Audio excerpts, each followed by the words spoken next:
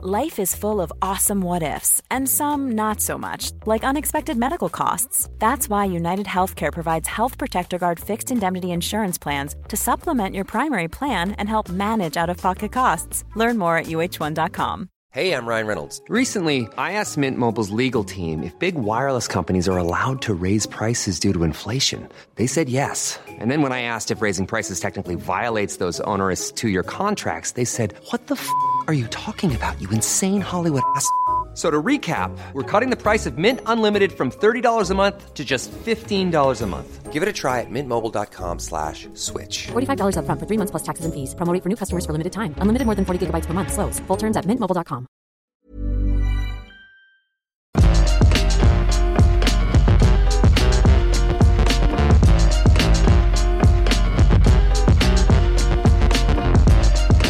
Everybody, welcome to the Untitled Banter podcast. Usually it's an audio-only thing. Please go subscribe to the What Culture Gaming podcast. Jules, what's up? I am just about to say, it is a video podcast today, and we are joined by an extra special guest because the one, the only, Josh Brown is here in the house today. If I knew which button was the clapping thing, I don't, but... Well, fortunately, we have hands.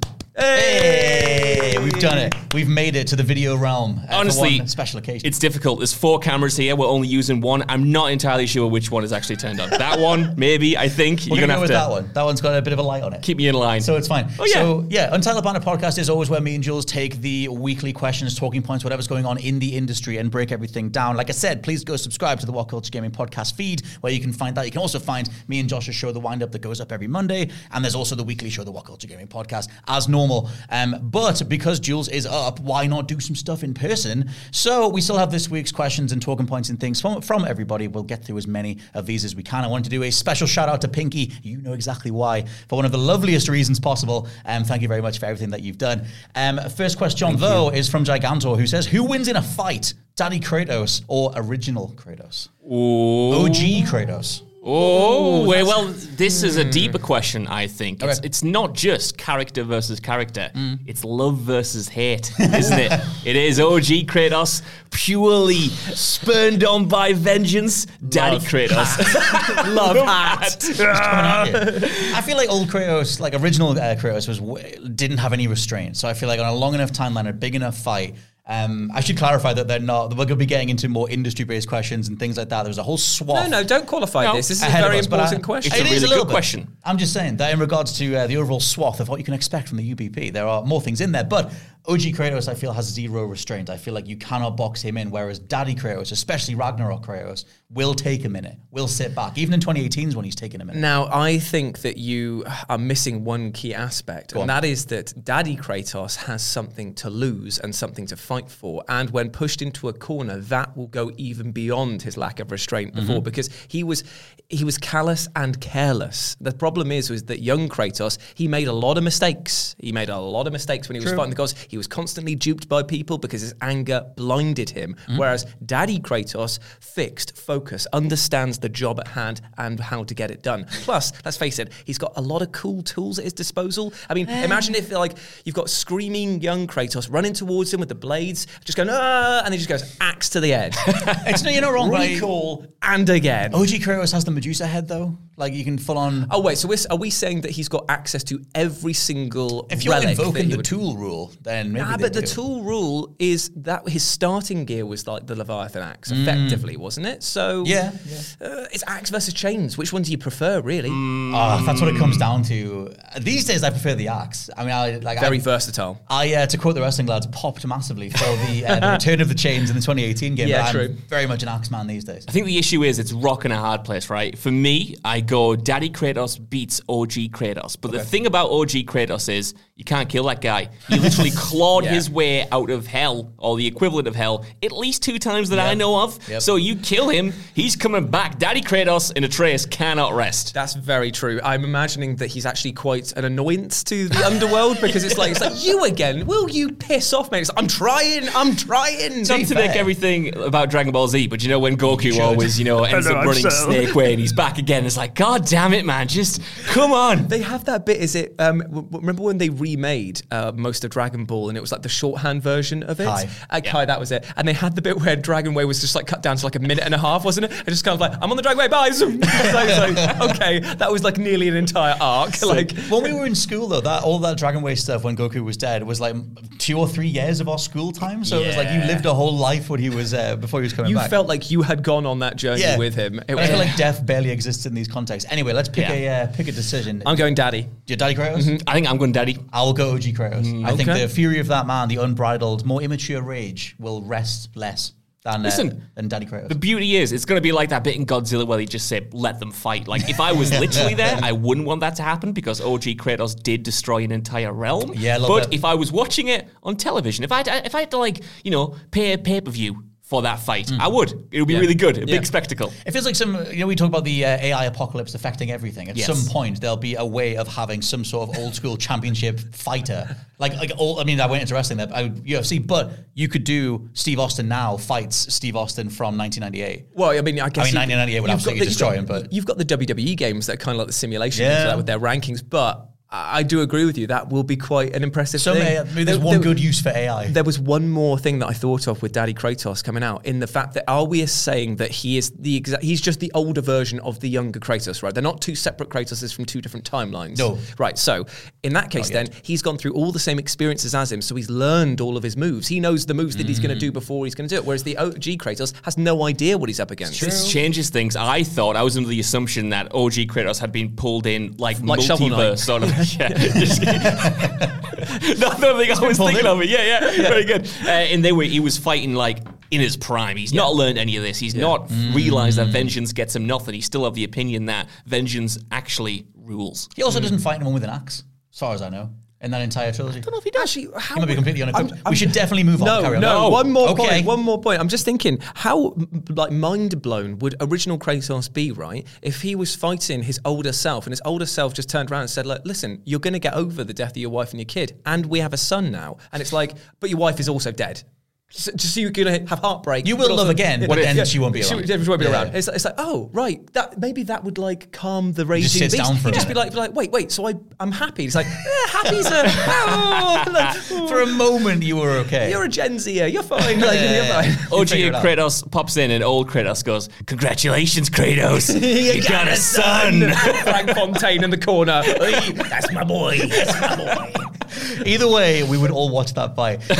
Next question from Josh Sloan, who says, when revisiting or remembering old games, how much does nostalgia impact your review or rating of that game? E.g., is the game really that good, or do you just remember it very fondly? Oh, let's face it, we are all nostalgia blind. Like, there are some games out there that I will not go back to because the memory I hold of them is so much better than they could ever be. Like, I personally haven't gone back and played 007 GoldenEye since maybe 2010 at university, like around that area, because it was showing its age a lot then. Yeah. And now I'm just kind of like, I prefer to keep it in my mind as being the best first-person shooter ever. Like, you know what I mean? Yeah, I mean, I got that on Switch. I think there are a lot of parts, for GoldenEye specifically, there are a lot of parts. I don't think you need to qualify if you've got a video game, Scott. You've got every I'm just letting you know, I've bought a couple of video games. But Brag, all right, I've got a Switch. Flex. I feel like GoldenEye holds up actually fairly well, as long as you know what you're going in for. It's obviously the weird one analog stick thing. In that case, I would defend that GoldenEye holds up pretty well, kind of like a Time Splitters holds up quite well. They're just different styles of first-person shooter. However, I'm going back through the original Resident Evil 4 at the minute, which I still absolutely love. I know! Watch what you say now, because remember. I love it, but I forgot how ridiculous that game's script was. I just forgot how much it was like Metal Gear Solid adjacent. Like, they're just full on Leon flirting on with Hunnigan on the radio, and just all the weird quips and all the back and forth stuff, which I know is what made it so lovable. But I remember that game for the action and obviously the everything about the levels and whatever else. And so it's been a long time since 2004. So I'm going back through that now in prep for the remake, and I think that's something where I was like, oh, my nostalgia just blanked out all this, like, the bad parts of the script. So that's a very good example in the sense that I also have downloaded Resident Evil 4 and I was playing it up on the train up here, and I've also done my review, which you can go watch on the channel, of the Resident Evil 4 remake, and the gunplay in Resident Evil 4's remake is so liquid smooth. It is really, really fun, but it got me blinded to how I remembered the original, so I went back and played it, and I was like, oh my god, you are static, you can't move, and all these enemies are just like right in front of you. You got to stand still to reload as well. But you realise how slow the enemies were in that game because of that fact. So the entire gameplay tone is so different between them, yet I'm looking at it going like, which do I actually prefer now? Because they're both brilliant in their own right. It's a very strange one. Distinct. I quite like the way they've drawn that, because we talked about it on the podcast earlier this week, about that whole, one of the strengths of that sort of stick and move approach to it is that you sort of kite enemies around a corner and then have a last stand as you pick off different ones. So I quite like the distinction, but I'm looking forward to getting stuck into the proper Resident Evil. Oh, it's good, boys. Yeah. I cannot wait. I'm so pleased this question in particular came up, because I was playing, when I was off ill last week, I was playing through The Evil Within 1, and it got me thinking about this very question, because in our job, especially, we do top 10 lists, we do editorials, we do podcasts where we're recommending games all the time. It makes me think about some of the games that constantly pop up. How many times have we mentioned Mad Max on a list? How many times have we mentioned Spec Ops The Line on a list? Way too so many. We're trying to quit. We're trying to we cut really back. are. It's hard stuff to get off of. But the point is, I haven't gone back to play Mad Max in a long time. Yeah. That game is almost a decade old. Does it still stand up? Is that recommendation still a recommendation for today? Or is it based on the great time I had playing it 8 years ago? That's something that I'm trying to... I think that holds up very nicely. That one probably does, but I went back to The Evil Within to kind of reassess it, to think, I enjoyed this, but it was flawed at the time. How does it play in 2023? Because like you guys were saying, that nostalgia does blind you from some of the issues that from an audience that would experience it fresh now. True. Well, if you go back and play Gears of War 1, I remember when that came out for the Xbox 360, and I genuinely thought the graphics were never going to get better than this. Yeah. Like, I may have also said the same about Final Fantasy VIII when it came out on the PC, which I was very wrong about. We should do 10 times graphics will never get better than this in video games. And then brackets, but they did. I remember the original Mortal Kombat, I was like, well, it looks like real life. Yeah, they're photos. How could it possibly be any better? But I went back and played Gears of War, and I was like, I remembered this being like the revolutionary third-person action shooter game. But nowadays, when I go back and play it, I was like, oh, the level design is really archaic, because it sets out very clearly where your firefight sections are going to be.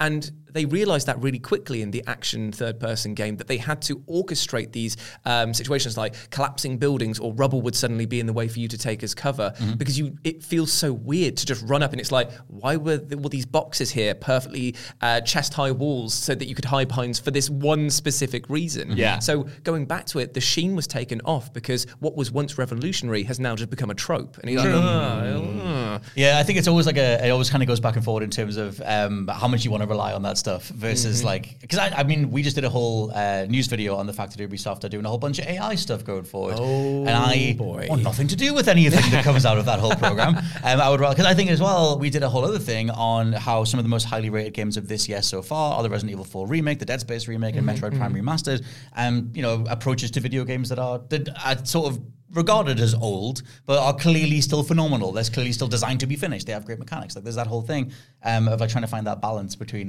nostalgia and just actually stuff that worked. Yeah. And that can still keep going. I guess the question that I've got for you two is, what is the game from your childhood that you just hold up as being like one of the most important? Like, do you have like a game that really like affected you as you were growing up? My default's definitely Metal Gear Solid. Okay, so hold on to that. Metal Gear Solid and... Honestly, probably Metal Gear Solid 2. Have you guys been back to play them fairly recently? All the time. And does it still hold up exactly as well? I mean, like, obviously it's of its time in terms of the tone of the stuff. Metal Gear Solid 1, obviously it's of the time in terms of the tone of the story, the gruff kind of 90s action hero thing. But I think the stealth mechanics are really solid. I think the inventiveness of the character designs and the plot and everything, like, there's enough anime infused into that almost makes it more timeless or makes it more modern. If Metal Gear Solid dropped right now, I think we would all take a step back and be like, this is so cool. This is such a cool IP. This mix of like mechs and cyber ninjas and like there's like gruff hero in the middle and like some of it's self-aware, some of it's playing it really straight. Yeah. Like, not that I'm saying it is timeless. There obviously are things that have dated. But I think a lot of it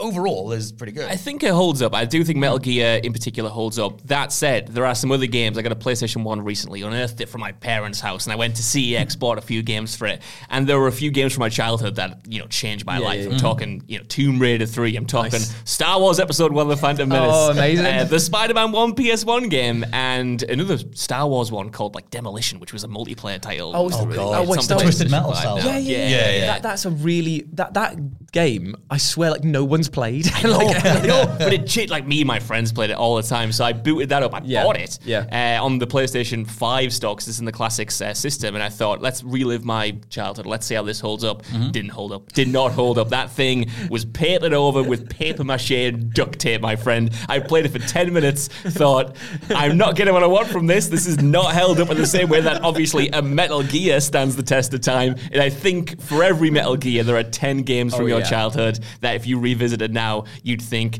that's better off a memory. There's something about, because I have this whenever I go back to really old school stuff, where I do think, I love going back to things like Mario 64, or like when I went through all of the Atari 50 collection, where you're going through things that were literally from the late 70s or across the 80s, the formation of what would become genres, or the formation of what would become bankable mechanics. I find it quite easy to tap into what that must have been like, and still finding it impressive that, oh my God, they managed to render something in 3D, or they managed to do this cool, I don't know, sequence of mechanics that feels satisfying. I love that feeling. And so for me, like, I just bought AKR, which is like this weird game that was kind of half released back in the day, and then Jeff Mendes finished it off now, and it's on Switch. And so for me, if there's a core mechanic that was made well, whether it be like timing based or whatever, it will carry the rest. Carry a lot more than the things where we at the time we were trying to ape like certain filmic traits or cinematic styles or whatever. Those date more, the same way movies can date more. We talked about this actually off camera in the office, because I thought that was really interesting, because when I go back to old games, I love appreciating some for what they were at the time, for exactly what you just said there. What mechanics did they bring in? What revolutions did they inspire? How many games copied them, etc., etc. And the fun analyzing from that perspective. But really fun to play it from that perspective. I would personally argue no. I would rather, in a way, watch a video essay on a game that is interesting, and I'd rather go back to play a game that still kind of holds up or still has that mechanic that's still fun today. They're both valuable. None of them should be forgotten, but I just think it's interesting in the way that you want to relive that. Do you want to literally relive it through the action of playing it, or do you want to talk about it? Do you want to think about it? Yeah, there's almost like a museum or like archival quality to it. Like I like dipping in and doing like a few hours or something, but then it depends how much it holds up. Like I loved Mario 64 even a couple of years ago and went through that for the first time because I finally had an N64. But yeah, all the things in the Atari 50 collection, like you've kind of got a feel of them after maybe half an hour at the most, because they're fundamentally arcade games, but you can sort of dip into them. Versus Resident Evil 4, I am loving playing through that because to me all that stuff still holds up and it's still really, really fun. And all the castle level and everything, that's still great. Like you could most of that you could easily just go through again now. So yeah, I guess it's always case by case, but it depends though. It's like, does that core thing feel fresh enough or innovative enough even now? Like if you can revisit it in that way. And I do think, I'm so sorry, like these questions are so good when you talk about them. It's going to be like 3 questions for the UEP. Like 50 questions. Cool. I know. I was going to say, I think it's interesting in regards to the games that we mentioned now. You know, the remakes of Resident Evil 4, the remakes of Dead Space, the remaster of Metroid Prime. Yeah, those games certainly changed things and modernized things, especially in the case of Resi in terms of the quote-unquote tank controls. But the fundamentals of them still hold up. You can still play the original Resident Evil 4, and it still is, in my opinion, maybe yours too, still one of the best games of all time, untouched. It still has that kind of sensibility. I think there are some eternal games that, you know, will be great in the same way that some films are eternal, and they're older, but they feel modern. They were cutting edge. I think that Resi 4 thing, though, is fascinating because it is one of the best games of all time, but doubly so because of what it was doing for 2004. Like, we're pre-Gears of War,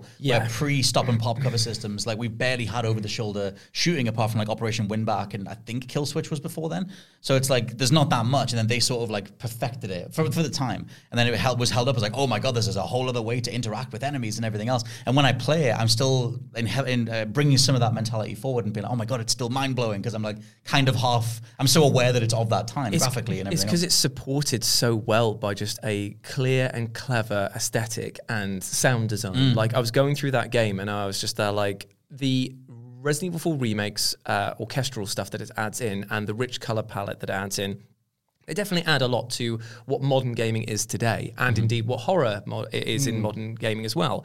But you have something about those crispy, almost like deep-fried, like vocal lines, and this sort of like nasty sound effects that just sound like wet cabbage being slapped against a fish or something like that. Like it's unique, and that's why it will last forever. It's like, I don't know if you guys have ever seen the original film Nosferatu. Yeah. Oh, God, yeah. That is still terrifying to this day. Yeah. One of the first horror films ever made, still terrifying to this day because it's so uncannily odd from a modern audience perspective. And I feel like Resident Evil 4 and other games, like you were saying, they hit that thing of being not perfect by today's standards, but perfect and will last forever as a piece of time. Yeah, yes. I think that's definitely what the thing that was working the most in Metroid Prime Remastered's favor was like, oh, this is such a cool way to explore a level, the first person, the combat, the lock-on targeting, and like that's obviously more the action side of it, but just the puzzle design, the level design, there's so many great things there that are timeless. I have to say, It's that time of the year. Your vacation is coming up. You can already hear the beach waves, feel the warm breeze, relax, and think about work. You really, really want it all to work out while you're away. Monday.com gives you and the team that peace of mind. When all work is on one platform and everyone's in sync, things just flow. Wherever you are, tap the banner to go to Monday.com. When you're ready to pop the question, the last thing you want to do is second-guess the ring. At BlueNile.com, you can design a one-of-a-kind ring with the ease and convenience of shopping online. Choose your diamond and setting. When you find the one, you'll get it delivered right to your door. Go to BlueNile.com and use promo code LISTEN to get $50 off your purchase of $500 or more. That's code LISTEN at BlueNile.com for $50 off your purchase. BlueNile.com, code LISTEN. Before we go any further, I want to talk to you about today's sponsor, Masterclass. With the amount of time we spend discussing and analysing video games on this channel, it's always good to understand exactly how these experiences are put together. And fortunately for me, I can do just that with Masterclass. With Masterclass's streaming service, you can learn from the best to become your best, studying and growing with over 200 plus of the world's leading instructors. For me, I've been having a blast using a class on video game design by The Sims creator Will Wright to find out exactly how game mechanics are designed around player psychology, as well as learning how important playtesting is to shipping the titles that you and I both love. But it hasn't stopped there, as I've also been brushing up on my practical filmmaking skills directly from my favourite movie director Martin Scorsese, as well as trying to get back in the cooking game with Roy Choi's amazing course on intuitive cooking. Seriously, my kitchen is a mess, but my belly has never been more grateful. For just $10 a month, an annual membership with Masterclass gets you unlimited access to courses on your phone, computer, smart TV, or even via audio-only modes. Even better, every new membership comes with a 30-day money-back guarantee, and 88% of members feel that the service has made a positive impact on their lives. And to put the cherry on top of that cake, right now, What Culture Gaming listeners get an additional 15% off any annual membership at masterclass.com/gaming. That's 15% off at masterclass.com/gaming. What's that? You want it one more time? Well, that's the URL, masterclass.com/gaming. Right, now I'm going to watch Tony Hawk try to teach me how to ollie properly. I'll see you all soon. as well, I love it when a remaster actually does what it says it's going to do. Like, it makes an amazing game even better. There are only a very few handful of games that I will say don't go back and play the original. The remaster does it all. Like the Tony Hawk's Pro Skater 1 and 2 remake remasters, however you want to slide on that, they are the definitive way to play Tony Hawk's games, in my opinion, at least those first two. Yeah, unless you have like a weird, twisted, sick love of polygons, like I do. Or maybe you could put the soundtrack of the original ones over the top. Yeah, once they finally, there was 2 songs missing or something, and then they finally managed to get the rights to them. So I think it is like a now it is a 1-to-1. Yeah. It's the same soundtrack, yeah. I think what's interesting as well, or at least I think is interesting, I want to test this theory right now, is like almost the inverse of what we're saying here. Like, these great games will be great forever, but in their context, when Resident Evil 4 came out, and you got so many Resident Evil 4 imitators that were almost immediately slagged off because it's familiar, it's following a trend. I think it's interesting to go back to some of those games that definitely are derivative in a lot of ways, unoriginal, but without that kind of context and being able to separate yourself from it being such an obvious ripoff, you find, no, they still have a lot of merit. Yeah, they were definitely heavily influenced by something, but you shouldn't just write that off necessarily. Like there's some hidden gems within that field there. There are two tangential games to the Resident Evil franchise that I remember Scott and I were talking about at great length, and there was one called Obscure where you're set at a high school. We made that. And the other one was Cold Fear. Yes. We talk about Cold Fear this week. We talk about those all the time because those exist within that swamp of like, they are Resident Evil imitators. They didn't actually do anything new, or apart from they did add one new element in, but the rest is very formulaic. But my God, those games were good. And they are going to be forgotten. Yep. Those are the games that I look back with the nostalgia, going back to the original question, and have the rose-tinted glasses, but want more people to play it, because they too will have that. Something like Cold Fear is one that I, in my head, plays like Resident Evil 2 Remake. But I'm sure it does not at all. No. It's a little bit crispier around the edges. I'm curious about things like that. Let's get through a few more questions. Sure. Just a statement from Nate the Gamer, who says, hot take, Breath of the Wild is a Nintendo version of the Ubisoft formula.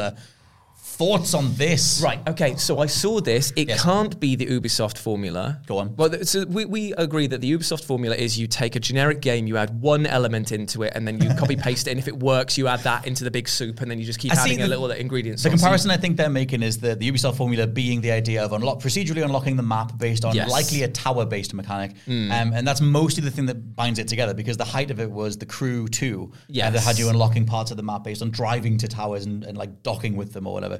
And I think that that's the thing that the direct comparison is, because Breath of the Wild also has towers, but that's kind of, for me, that's the only real comparison. I think it's reductive, and I think it's more to kind of highlight just how important game design is, because all games, even the most original ones, are made essentially with the same set of tools. They're being influenced by something else. They're working within a framework, and it's how you present things that you can reduce down to, this has a tower, this has a tower, this has a fetch quest, this is all you're doing. Yeah. In the case of Breath of the Wild versus an Ubisoft title, some of the things you might be doing are the same, perhaps, but it's how that is presented to the player and what the player feels. In an Ubisoft game, we were talking about this just before we came in, actually. In an Ubisoft game, you have everything out on the map. You have your waypoints you're going to. Yeah. There's not a sense of discovery there. Those activities, there, you're just ticking it off. You're just ticking it off. Yeah. Whereas in Zelda, those activities might be similar, but they're completely transformative, because you as a player have a sense of discovery, there's a sense of mystery, there's a sense of player agency that I don't think you get in Ubisoft titles, where you're railroaded. In anything you do, it feels like 10 of the players will have done, because the marker is there, it's just kind of how you get there, and there's not much variation in that. It's nothing that feels yours. No. I would even go one step further and say you could argue that Elden Ring similarly follows a Ubisoft-style framework if you reduce it down. Right. But I would delivers it in a different way. But it delivers it in a different way, in something that feels fresh and player-driven, and therefore you wouldn't compare those titles. They feel radically different in terms of quality for me. No, I'd agree with that. I think it's definitely that idea of authorship being on the player side. Like that idea of, if we all played Ubisoft, if we all played Assassin's Creed Valhalla and we were like, have you done this yet? Yeah. Have you seen this yet? Yeah, I saw that. That was the third thing it told me to do, so I went and did this. As opposed to Breath of the Wild, maybe you find one of the dragons in the middle of the night somewhere. Or Elden Ring, you realize that you hit a chest and it warped you somewhere completely different. It's not necessarily also a case of just removing the waypoints from Ubisoft games. I think that they have to be designed in a way that trusts the player to stumble onto stuff, and then you need to interconnect everything else so that you slowly see everything, and that is the real magic of it. Well, the Ubisoft formula is basically let's take what works and replicate it again and again and again. Whereas it can't be the same for Breath of the Wild, because this was Nintendo going out on a huge limb of just saying, look, we are going to try something very different for us. And while, like you say, it has the same archetypes of an open world genre, it does deliver them through a lens of adventure, and exploration is at the forefront of it. I never ever felt when playing this game like I was ticking things off. I was actively exploring the map because I wanted to, and I could have at any time turned around and just headed straight for the main goal. That was the only thing that was made clear to you. In all these Ubisoft things, it's always like gated progression. It's like you can only go and do this if you've done these other 3 things over here. Or the worst one, where you think you have player freedom, but you'll get to a main story point and it will just say, look, you're not high enough level. You should go back, and you've got to grind out that side content. One of my most hated things in that style of game is if it's a starter enemy or a tiny little enemy, that is, it's level 10 and you're level 4, so it one-shotted you, but it's still doing the same little chip damage animation that is not meant to kill a player, but because of the level disparity, it automatically kills you off. I think it's, in terms of the presentation, in terms of how it doles out its missions, I think Ubisoft titles kind of almost take things away. Like it gives you everything, and then it's like, have you done this? Have you done that? Have you done this? And it kind of feels like you're constantly trying to fill a bucket. Oh yeah, it's kind of trying to fill a bucket. Whereas in The Legend of Zelda's case, for instance, it's like you're filling that bucket, but you're not getting the ingredients that you've been given to go down the shop with. This is a weird analogy, but if I'm trying to make sense here, it's not like you feel like you're missing out. It feels like you're discovering. It feels like you're marking out your entire journey, so you can come back and say, Scott, Jules, did you see this thing? It's not because you followed a question mark on a map. It's not because the game necessarily told you to. It's because you felt like you discovered it itself. And how does that affect the experience? I'm going back to Elden Ring again. When you had that moment where you went down the elevator and you found gonna say that. The thing underground. Amazing. I did that in the first 5 minutes. An amazing thing. Would that have felt so impactful if the game kind of gave you a little question mark and said, that's in the vicinity? Yeah, go check out that mysterious area. Exactly. Scott got there within 5 minutes. It took me about 80 hours to find that thing, you know? When I went down there, I immediately was like, oh, wow. I was overwhelmed by the sheer size and scope of it that I was like, no, I got to go back up the top now because I feel like this is surely the end boss area. Yeah. This is like the second level, right? I should go and do all the first things. And what a mistake that was, because like you say, 80 hours later, I was like, wait a minute, where was that lift going? And I was like, all the way back and go back down. And I was like, oh, this is like just an extra optional thing. What the hell? Because mine was like, in the first sort of 5-10 minutes, I just like dovetailed away from that guy on the horseback and then found that thing in the woods and descended all the way down. Then randomly match made with a bunch of people who were looking to get into the game, and then just had a random dungeon crawling experience with these random people for like an hour or so. And I was just like, I'm just going to go with what this game is serving up. But those were my first sort of couple of hours in Elden Ring, which are massively different to like a lot of other people's. I think if we're being truthful, the idea of freedom in any video game is just an illusion. The developers have total control, but it's how they hide it. It's how important they make you feel. And we are important. Very, very, very, very important, by the way. The gamers are very important. But you know what I mean? It's like how they hide that. It's how well they obfuscate that idea. How much, like you said, they allow you to feel like you're authoring your own experience and not just playing in someone else's toy box. Or to steal another kind of comparison, hitting your mark as an actor. I know a lot of people don't like Naughty Dog or Rockstar games because they feel like they have a very specific scene and you don't have any control as a player. You're an actor. You're playing a role. Fast enough in the collapsing debris. Exactly. Hit that mark, come into a scene that way, and there's a lot of fun to be had by that. But in an open world game, especially, I think it suffers from that. Totally. I think as well, if some random cathedral started collapsing in Elden Ring randomly, or in Breath of the Wild, and you figured it out yourself, you jumped to the side and you sailed out the side as you watched it collapse behind you, that would stick with you a lot more than a dedicated set. I'll tell you what, I'm doing it again. I'm elongating the question. I think the big difference as well between Zelda specifically and Ubisoft games is how they implement their mechanics. In mechanically speaking, Ubisoft games, apart from maybe Immortals Phoenix Rising, which in itself is maybe a Zelda clone. It is. That is literally Zelda through an Ubisoft blender. You can only interact with the world in the ways you can interact with the world. Press Y to do this. There's not much freedom. Whereas in Zelda, the missions might be basic, the dungeons might be repetitive sometimes, but you're given a set of mechanics, and you're given an understanding of how physics work in that world, and then you can improvise whatever you want. It's not just pressing Y or pressing a certain number of buttons in a specific order to get to the end. It's, if I want to improv a bridge here, it's not the prettiest way to solve the puzzle, but I'm allowed to do it. I'm working within the game's framework. Or if it's a case of like, okay, cool, we do need to get to that shrine to unlock or the tower in this case to unlock this new area of the map. Why don't I just get on this metal slab and fling myself along there? Just like, It's also like one of the things that made Death Stranding incredible. Not to stick on this point forever, but like the tools that Death Stranding gives you, it's like, well, maybe you want to just put a ladder up the side of the mountain and climb that way, or descend a different way, or build a bridge, or build a stunt ramp and go that way. Restoring authorship on the player side rather than giving you a to-do list and just saying, go do this for 300 hours. Which is ironic, right? Because Death Stranding is kind of just a to-do list. It's like, deliver this, deliver that, but it's how you get there. It's the freedom in those mechanics to get from one place to another that makes it feel exciting still and dynamic. I think dynamism is the word I would. Kojima knows when to lay off and go, I trust you'll figure this out, but you need to be over here, which is what Breath of the Wild does too. Another statement from Twyla Bell, who says, this is a question, is Scott Taylor becoming a grumpy old man shouting at kids on his porch?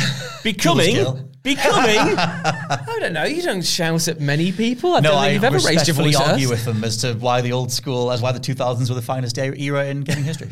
I think you're going to make a really good old man. hope Not so. that you'll do any shouting, but I'm imagining you on your porch, still play porch. Ugh, that's no in your garage. No, I've never had a porch. No. Go back to the porch metaphor. He's there Back in to his little porch. rocking Yeah. chair. He's like, Tweed. it's a lazy summer afternoon. He's sitting there with his, at this point, the relic that is known as the, what's it, the Switch Steam Deck? He's there like gathering dust there, and they're like, what's he playing over there? It's like, oh, it's a video game that you use with your hands. What an old loser. And It's a like, single-player game. Yeah, put their chip back into their head. as they have AI dialogue between them because we're too lazy to even talk to each other now. As I'm sitting there with my single-shot rifle shooting VR headsets off people who walk past me, reminding them of the good old times. Question from JP, who says, a full cast for the UBP. Question for all. What is the most obscure video game you currently own? I recently went through some old boxes, and they found a copy of the Hobbit game on PlayStation 2. What a treasure. Thanks for all the pods. Well, thank all of you for listening. Thank you. God, the old school Hobbit. I never played the old school Hobbit game. It's the one with what's the name of the artist who did the original animated Lord of the Rings I'm not movie? sure. That one. They did the It's design in that for that. style. No, Not entirely. but I'm with you. Reminds me of Yeah, that. I can't yeah, think of that dude's name. People who'll know who I mean. There's a really old, outdated AF version of Lord of the Rings. In that film, right, when the animated film, the very Yes. first one, there's a scene in that where Gandalf is just a massive bellend, right? Because basically, like, he goes to Bilbo and he's just standing there, he's like, all right, geez, why don't Danny you, Dyer, is he? I'll tell you, you look after that ring, you mug. But I'll tell you what, if it falls into the wrong hands, I'll me and you in a car park and a ding crowbar, ya. right? I'll ding you. And then he turns away, and he just I think Merry is with him, and he just turns away for a bit. And he just turns back to Merry and goes, "Bruh," like that. Just like they animated him, just like scaring him, and he goes like that, and he just walks away, and it's like, what the hell was that? It's like, Did it in the voice booth? So at that point here, right, you've got animators that probably worked on that because it's about 4 seconds worth of animation, and they say that it's something like 60 cells of animation for every second or something silly like that because of the fluid motion that they've got on. So that person just sat there and just like, yeah, you know what, for no reason, Gandalf's just going to try and spook one of his fellow members of the party for no reason. That whole thing is over animated, like you said. Yeah. It's like those weird Philips CDI Zelda games where everyone's mouth is like a whole separate thing. It's like, I feel like they had a mocap budget and they had to use it because it was just kind of like, okay, so I want you to just point to where you think Mount Doom is. It's like no. Point to it. Oh, right, okay. Kind of over there. In terms of obscure stuff, I'm going to throw in, I don't know how obscure this is necessarily, but I think my most random game that I still have a physical copy for is ECW Hardcore Revolution. Wow. From the PlayStation 1? Yes, Yeah. from back, because I couldn't find, there was a, I don't know, secondhand shop back in the, I'm going back like 20 years or something. It was back in my initial wrestling phase, because I'm back in now. Yep. AEW is pretty Yep. good. But back in the day, it was like collecting all the SmackDown games, and I used to have WCW Backstage Assault. And then it was like one of my friends, back then everyone was trying to put superstars through tables. It was always like, could you powerbomb someone through a table? Yeah. And the SmackDown games hadn't got that right. They only barely got it right now.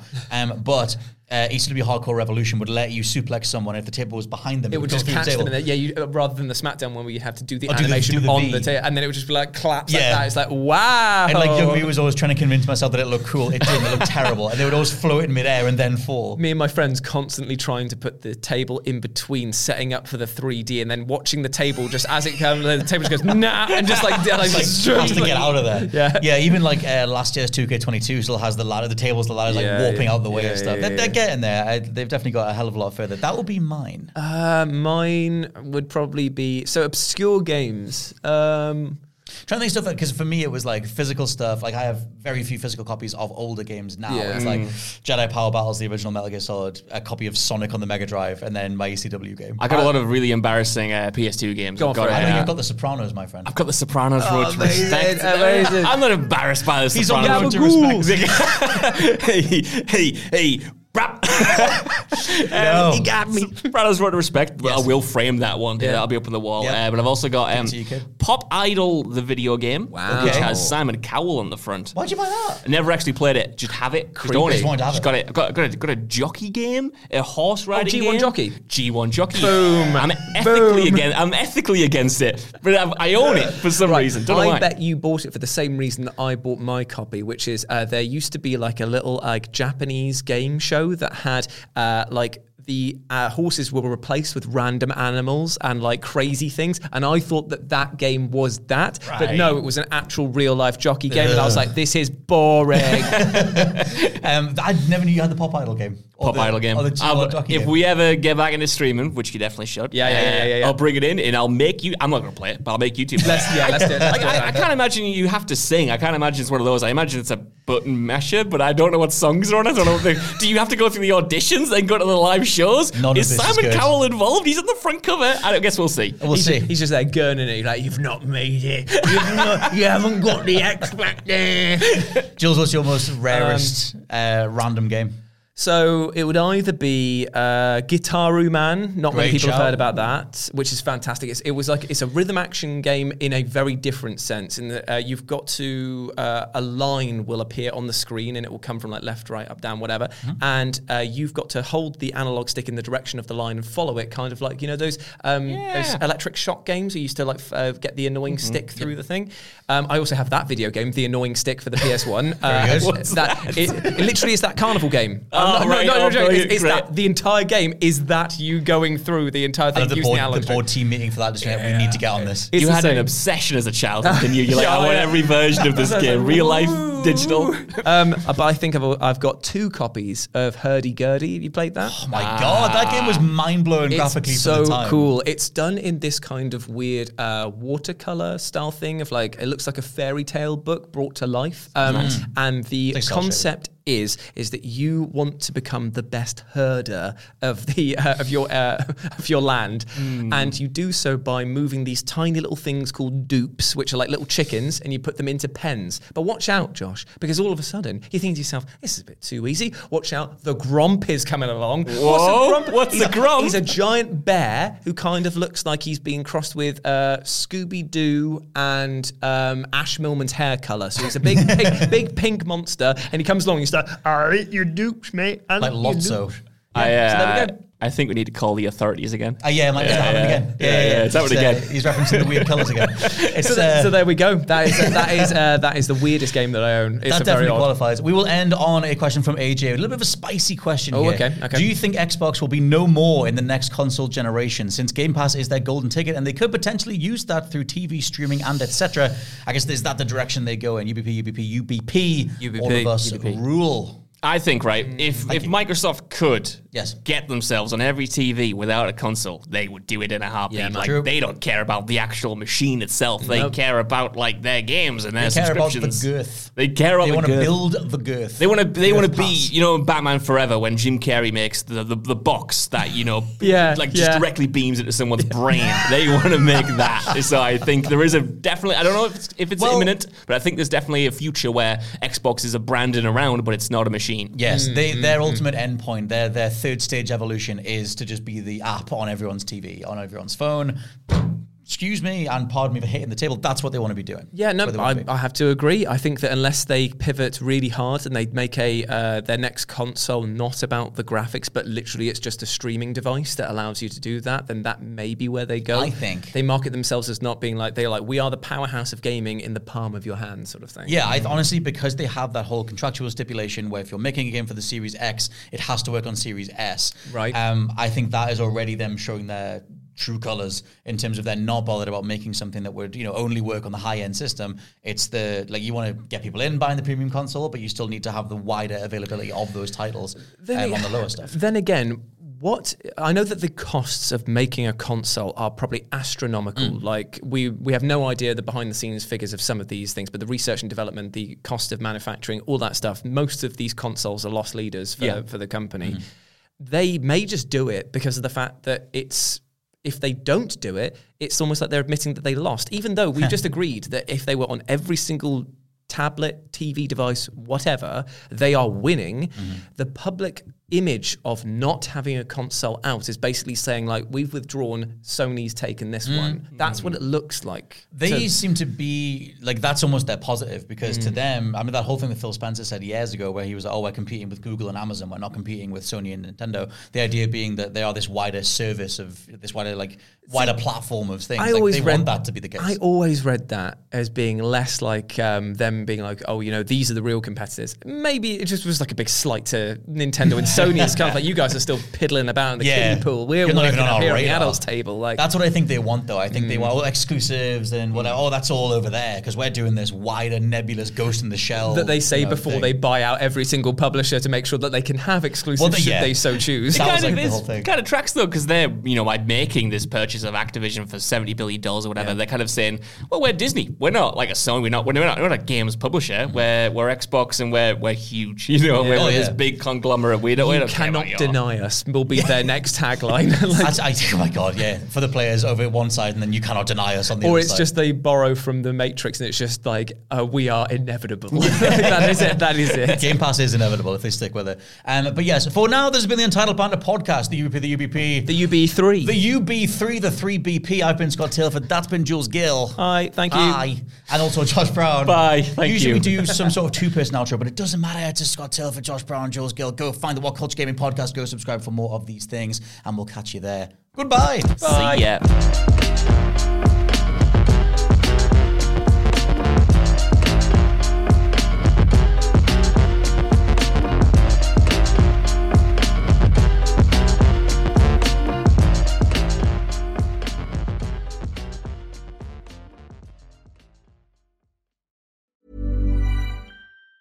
Even on a budget, quality is non-negotiable. That's why Quince is the place to score high-end essentials at 50 to 80% less than similar brands. Get your hands on buttery soft cashmere sweaters from just $60, Italian leather jackets, and so much more.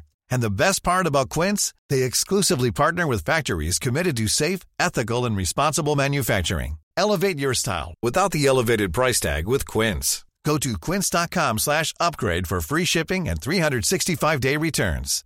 Hi, I'm Daniel, founder of Pretty Litter. Cats and cat owners deserve better than any old-fashioned litter. That's why I teamed up with scientists and veterinarians to create Pretty Litter. Its innovative crystal formula has superior odor control and weighs up to 80% less than clay litter. Pretty Litter even monitors health by changing colors to help detect early signs of potential illness. It's the world's smartest kitty litter.